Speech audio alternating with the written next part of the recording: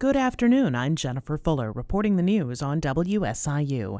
Showers and thunderstorms in the forecast for the rest of this afternoon, particularly for areas along and south of Interstate 64. Temperatures will fall into the mid-60s through the afternoon. We still have a tornado watch and a wind advisory in effect until 4 p.m.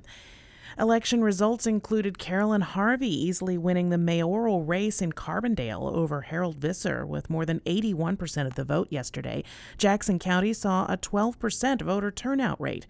Adam Lose was the top vote getter for the Carbondale City Council. The other top two to unofficially earn spots on the council are Claire Kilman and Nancy Maxwell. The four candidates not receiving the necessary votes were Justin Zerlinden, Tom Grant, Lee Fronebarger, and Joshua Leidy.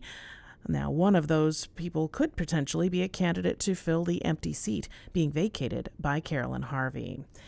In Williamson County, there were few contested races. It showed in the overall turnout. Just 13% of registered voters cast a ballot in Tuesday's election. In Marion, Mayor Mike Absher was unopposed and won re-election. In City Council and Village Trustee races, incumbent Rod Sievers and challengers Devin Miller and Cindy Clonch secured seats on the Carterville City Council. In Marion, John Stokeland, Jim Webb, Doug Patton, and John Barwick Jr. were the top four vote getters in that six-person race. Again, we're going to see showers and thunderstorms through this afternoon and temperatures falling into the mid-60s. I'm Jennifer Fuller.